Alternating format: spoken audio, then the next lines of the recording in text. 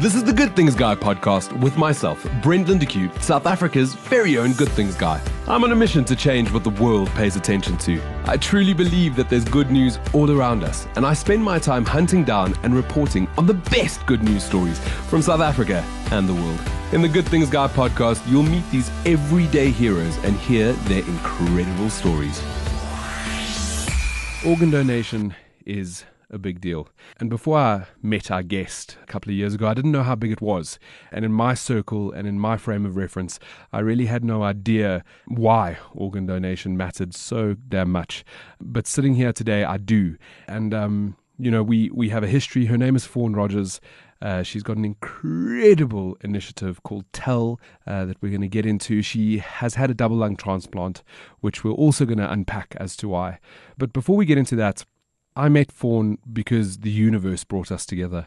It was a time when a beautiful young soul in Cape Town had started the most incredible initiative as well. It was called Get Me to 21, and Jenna Lowe had started this initiative to get her to 21, literally. She was, I think, 19 at the time, and she needed a lung transplant. And I got to chat to Jenna Lowe and sort of just hear her story about why she was doing this and where she wanted to go and what the plan was. And it was the most beautiful thing because Jenna had started this concept, but the reality is that she wasn't doing it for herself. She was doing it for South Africa, and she was doing it because our donation statistics are so low. We don't have many people that are on the organ donation list. And even if they are, if they haven't told the people around them, it means that it can be vetoed. And I got to interview Jenna, and I said to her, you're planning this 21st, and it's getting global coverage. Your initiative has really gone viral. Who do you want to be at your 21st? Because come on, it's on this international platform now. We can invite Charlize Theron or Trevor Noah and all of those great things. And she answered me, and she said, you know what? My mom wants them there because she's a fan of them. But I just want the people that have helped me and who I look up to be there. And one of those people is Fawn Rogers. And she went on to tell me Fawn's story, and it was a beautiful story. And a couple of months later, unfortunately, Jenna Lowe passed away. It was tragic. We were all quite heartbroken by it. And a couple of weeks went by, and I met a friend of mine at a club here in Joburg called Billy the Bums. We all know Billy the Bums. It's the last place you sort of land up at before you head home after a night out. It's where all the cockroaches hang out. It's an institution in Johannesburg. And we went for a couple of drinks, and I met my friend Travis Kruger there, and he introduced me to what is now his fiancée. And the night that I met Fawn, I cried, which, very becoming of me. It's quite charming. But I've got Fawn Rogers in studio with me to chat about her experience and why the initiative TEL matters so much. Fawn, it's incredible to have you in the studio. Oh, thank you for having me. I'm excited to be here. Yeah, it's always nice having friends in the studio because I like the Good Things Guy Jackpot to be a chat. But when you've got friends, it's a real chat. I mean, we don't really have listeners. So it's just you and me having another Friday. Just another Friday having a cup of tea. Actually, Tuesday, because this goes out on Tuesday. Oh, right. But I'm so close. Yeah. So Fawn, I mean, a long intro, and Jenna looked up to you, and that's how I sort of got to know you without knowing you, first of all. But what is your story? Do you have a double lung transplant? How did that happen? So my story is, I suppose, not so different and also different to others. I was born with a genetic disease called cystic fibrosis, and that affects pretty much every organ, but mainly your lungs. So I grew up really ill. My parents were told that basically if I saw my teen years, that would be amazing. And at the time, organ donation was this foreign concept, like we hear now about 3D printing, and it was this futuristic thing that would be great if it could sort of happen. But we weren't counting on that. So you knew from day dot that you had this. Did you believe that you wouldn't make it to your teens? So I was 1 year old when I got diagnosed. And obviously as a kid, I think my parents tried to hide. They assumed that my life could potentially be quite short, but they never let me know that. And as I grew up and you have access to information, also I was the only person at the time in Zimbabwe with cystic fibrosis. I think I still am, even though I'm not there. Oh, wow. Yeah. So very limited information that we could get. But when I did visit, I would come down to South Africa for treatment. And when I did come down, I'd kind of get snippets of information, which included sort of life expectancy and all of that. So I probably was like pre-teen when I realized that, my life would be a little bit different. And while my girlfriends were drawing wedding dresses, I was sort of scribbling healthy lungs because that was sort of my dream. Weddings and babies and all those things that you do in your adulthood wasn't something I was kind of expecting to do. I kind of prepared myself for the worst, but still hoping for the best. And then I think I must have been about 14, 15. I moved up into the adult ward, and my doctor said to me that I would need a lung transplant. And I was kind of like a bit horrified because it was this, like I said, this futuristic, like, what? They can do that? And, the questions must have been uncertainty. What is it? Yeah. Like what happens after that? Okay, you give me new lungs, and then what? Yeah, and not even that. I was a big horror movie fan, so I'm just imagining like saw scenes and they're cutting you in half and pulling out organs, and my mind went there and I was like, oh, like, no thanks. That doesn't sound like something I can do. I actually have quite a big needle phobia, which sounds ridiculous, but it's just a mental thing, and I'm absolutely petrified of needles. So every blood test I go for, I only have my ears pierced, and that's as far as I went, but needles scare me. So with that in mind, a transplant is a pretty big deal. It's a big undertaking. And I think for many years I was sort of against it. I didn't want to have a lung transplant. It was just too scary, and I was just kind of happy. Even though I was very sick, I was sort of comfortable, and that's what I knew, and I was happy to do that. But as my health deteriorated, I started to realize that the possibility of lung transplant was something that could not only save my life, but improve it dramatically. By the time I was listed, I was completely bedridden. I had tubes. You were on oxygen? Yeah, I had oxygen tube. I'm diabetic, so I had an insulin pump with a tube. I had my Portacath, which is a permanent, basically IV that's inserted in your chest. And I had a feeding tube. So I literally at any given time had 4 tubes coming off of me, lying in bed, dying. And that was sort of my life. How old were you when at that point, when you got put on the donor list? How old were you? I was 23. 23. Yeah. And were you based still in Zimbabwe then, or were you in Johannesburg by that time? No, so I had moved up to Johannesburg. I thought I could probably get away with a few years of kind of getting, used to the country and all of that. But after about a year, my health took a turn for the worse, and my mom had to move up to look after me. So she moved in and she became my flatmate. And I was put on the list as urgent because I really didn't have much time. And I waited. How long did you wait for?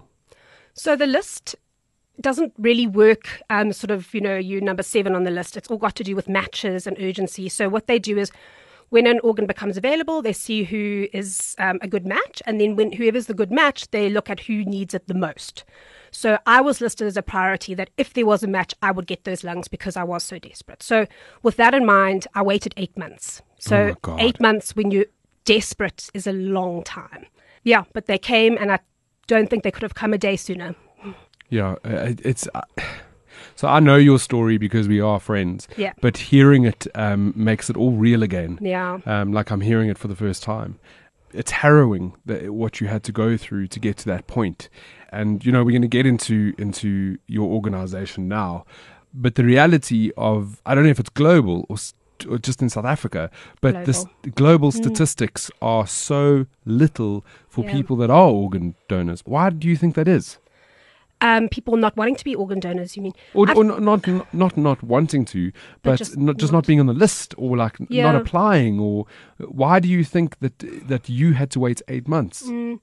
So I think it's it's one of those things, like you said, before you are affected by it or know someone, that seems like this foreign problem that's not really yours, and you don't need to think about it. Then as soon as you meet someone or know someone that's gone through it, then you realize it's crazy. Like, why didn't I think of this earlier? It's something that you can do and give a huge part of you without actually having to do anything really.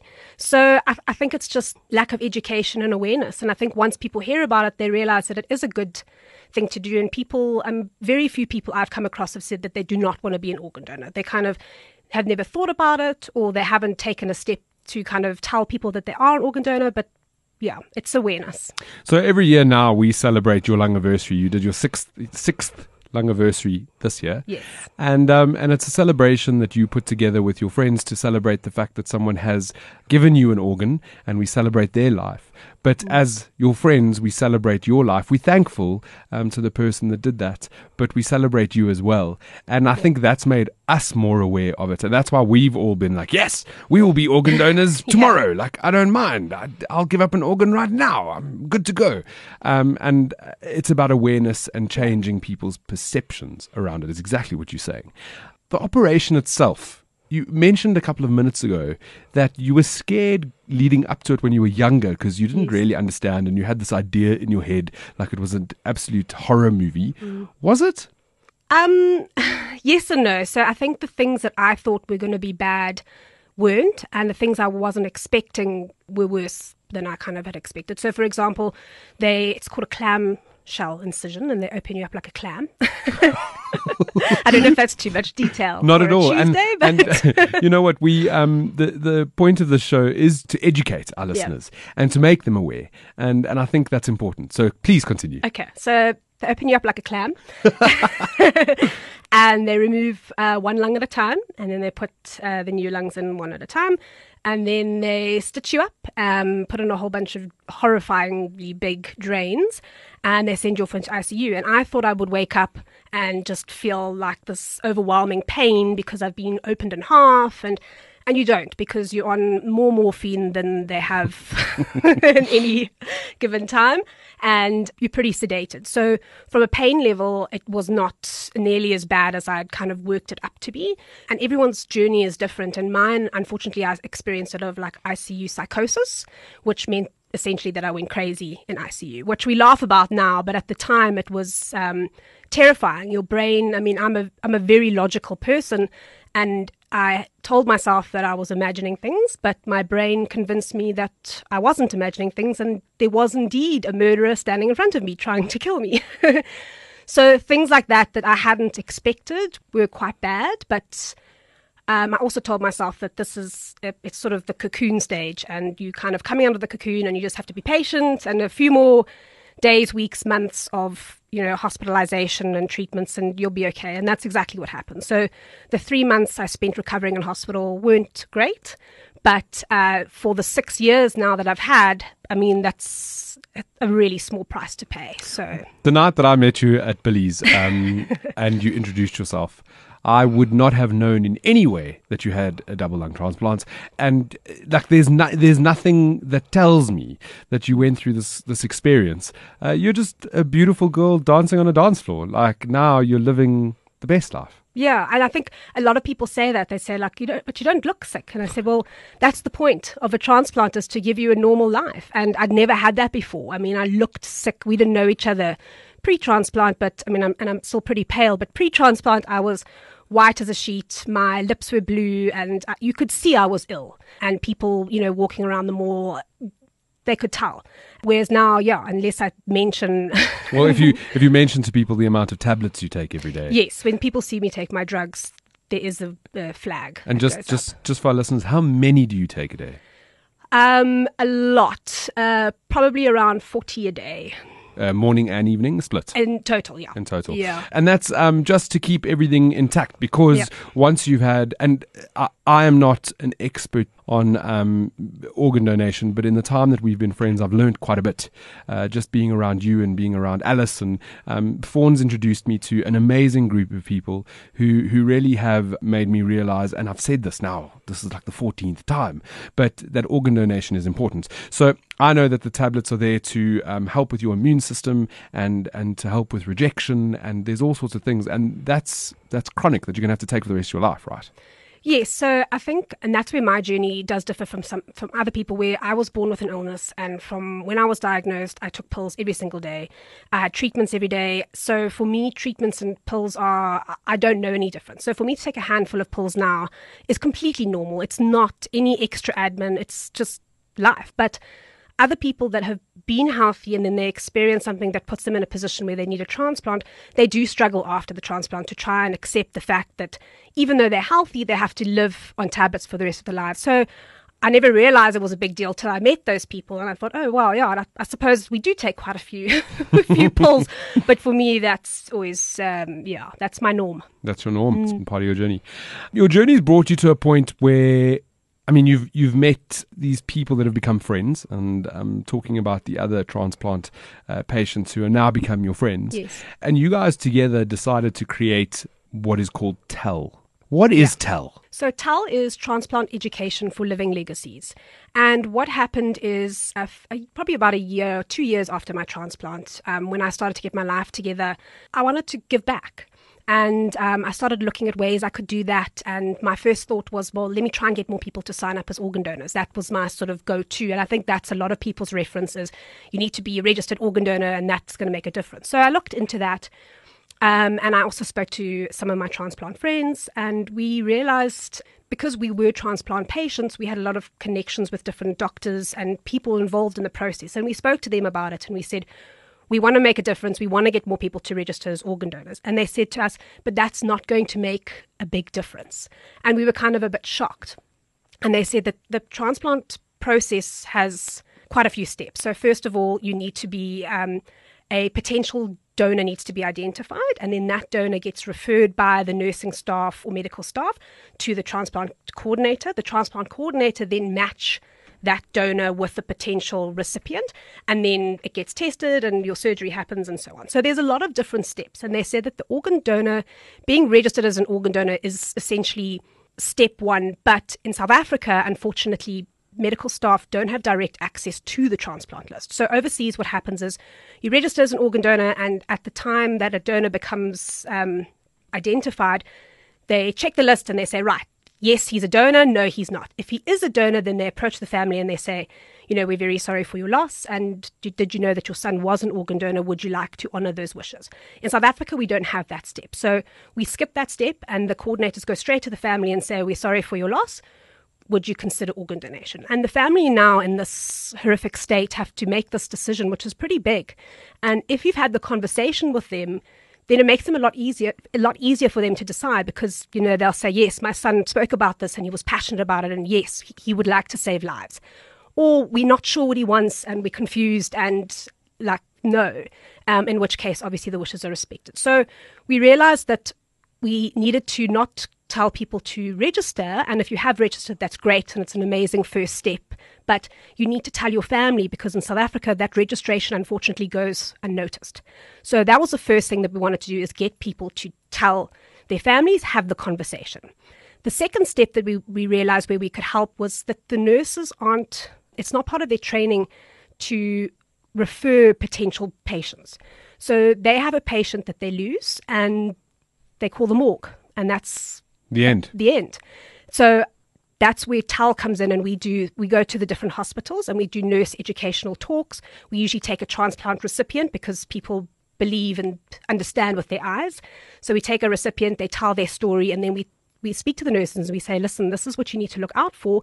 And if you do find a potential donor, all you've got to do is call the coordinator. It's not your responsibility to convince or talk to the family. The coordinators will get you and do their thing. But if you think that there's a possibility that this could be a donor, please refer them. So that's where TEL came about, is we've got our public awareness, which is tell your tribe and have the conversation, and our hospital medical bit, which is tell your team. And that's kind of where we concentrate to try and make a difference and increase the number of not organ donors, but transplants that happen. Yeah. If someone has to, if they tell their tribe and they're on the list and all of those things go through, how many lives can be saved and affected through that decision? So you can save up to 8 lives. Previously we said 7 lives, but now that they can actually split the liver. So it's sort of an 8th life that can be saved. So you can save 8 lives, but you can improve the lives of up to 50 to 100 people with tissue and bone and all of that. So, yeah, I mean, as a healthy donor, you have the potential to save hundreds of lives. And the reality is, and again, my perspective has changed since I got to know you, but I think of my body as like this beautiful vessel and this gift that I've been given, and it's given me so much in my life. I've done so many great things already. I'm only 34, and my body has done so much for me. If I pass away and I'm able to give just an ounce of that to someone else, then I've more than fulfilled my duty in this world. You don't need it. It's once it's gone, it's gone. Yeah. one of the things that hasn't launched yet. Yes. But I jumped right in when you mentioned it to me. You're like, listen, Brent, we're doing something in about a month's time. Yes, I'm in. That's how the conversation kind of went. Yeah. But you guys have come up with this concept to take telling your friends, family, peers, colleagues, everybody around you to the next level. Yeah. And what is that? I don't want to break the news. Yeah. You can do it on my show right now. I know it's only launching in a month. I'm putting you on the spot, but go. So I have to say that we have an amazing branding agency called Murmur, and we work together on different campaigns, and they've come up with our whole sort of concept of tell, and they're amazing. So thanks, Murmur.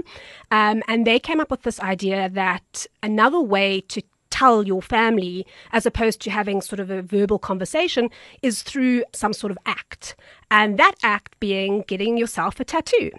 So I asked you, I asked you if you would like to be a part of it, and leading up to our launch, which is next month, we wanted to kind of get a little bit of excitement around it and start spreading the word. And you went and got your tattoo, which looks amazing. I did. So the whole idea behind it, it's a symbol, which is the double L in tell, and the quote, sort of like quotes, unquotes. It stands for both, and it looks like both.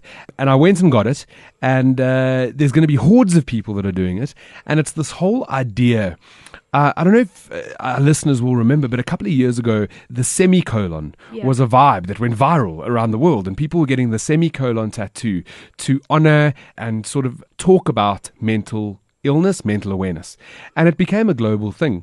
And when I was approached and when you sort of pitched the idea to me, what I loved about it is I am an organ donor, and I've told everybody that I'm an organ donor, but to get a symbol to remind everybody around me that I'm an organ donor makes it that much more like it resonates more with people. Yeah.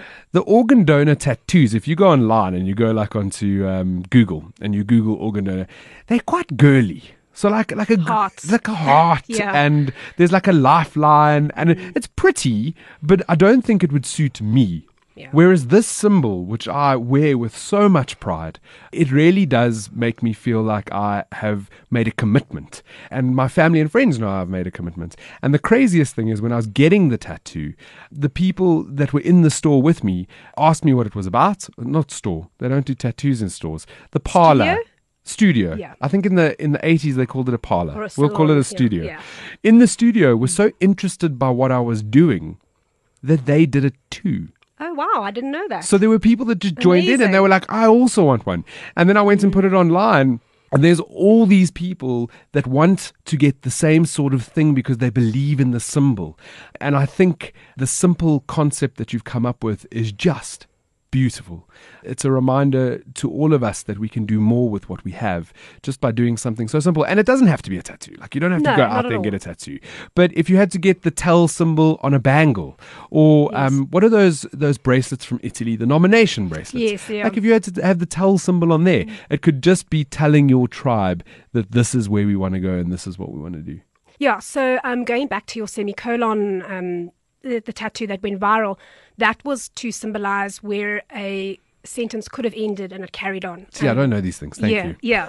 So it was sort of people that were considering suicide or had attempted suicide and they weren't successful. So the semicolon was that life continued. Lovely. And with our symbol, the quotation mark, it's the start of a conversation. So when you open up a conversation, you always start with the quotation marks. Yeah, I love it. Yeah. I have to ask you, at the beginning of the interview, you said that when you were younger, you were drawing the lungs while all of your friends were drawing wedding dresses and all these sorts of things. At your age now, and with 6 years of having new lungs and having this second lease at life, what are you drawing now? That's a really good question, and it's something I've struggled with because I always felt like, what do you do when you've achieved your biggest dream in life and you've got to come up with new dreams? And I think that's where I felt a bit unsettled. Like, I've got my dream, what am I drawing now? And that's where Tell started, and that's sort of given me a new goal to look forward to. And as you mentioned earlier, I'm engaged, so I suppose I should start drawing wedding dresses at some stage. Well, Fawny, I absolutely love you, and it's been amazing having you on the show. And I'm excited for Tal to grow into great things. I'm excited to hopefully be invited to your wedding. And I'm excited to just be on this journey with you. And I thank you for everything that you've taught me and that you continue to teach those around you. You may not know it, and people might not say it enough. So I'll say it now. You are an absolute inspiration. Yeah. Your story and who you are and what you stand for makes me remember to enjoy every day that we are given. There's many times that you post simple things on your social media that reminds me that life is very short and we're not promised tomorrow, and we need to be thankful for our health and all of those good things. And I just want to thank you for being an inspiration, not just to me, but to so many people. Well, thank you, and thank you for your. This is not a love thank fest. you to you. No, I was speaking to someone the other day, and I said that we were starting this tattoo campaign, and they said, "Oh, that sounds great, but who's going to get a tattoo for you?" And I said, "Well, Brent did." And they were like, "Well, if Brent did, then we're in." So thank you so much for your support and your unwavering support to jump in and just be there. Anything for organ donation, anything for you. Before we leave, because I did forget, where, if people want to go and get information, because that's what this is all about, where do they go? So we are only launching next month, so it's a little bit early, but you can watch our social media pages, TAL. It's TAL.org.za, and yeah, just keep an eye out in there, and as soon as there's more information, we'll post it. We will be doing an open day where people can go and get their tattoos. For free, but more details on that later. Fantastic. I am going to put the link to the Facebook in the podcast bio in the info section. That's what we love about podcasts, that we can put all that information in there. And thank you for joining us. Thank you for listening. Only good things. I'm Brent Lindeque, South Africa's very own Good Things Guy, and you've been listening to Good Things Guy, a Jackpot podcast. For more episodes or to subscribe, rate or review my podcast, go to iTunes, Iona FM or Google Podcasts. Be kinder than necessary to yourself and each other. Thanks, and only good things.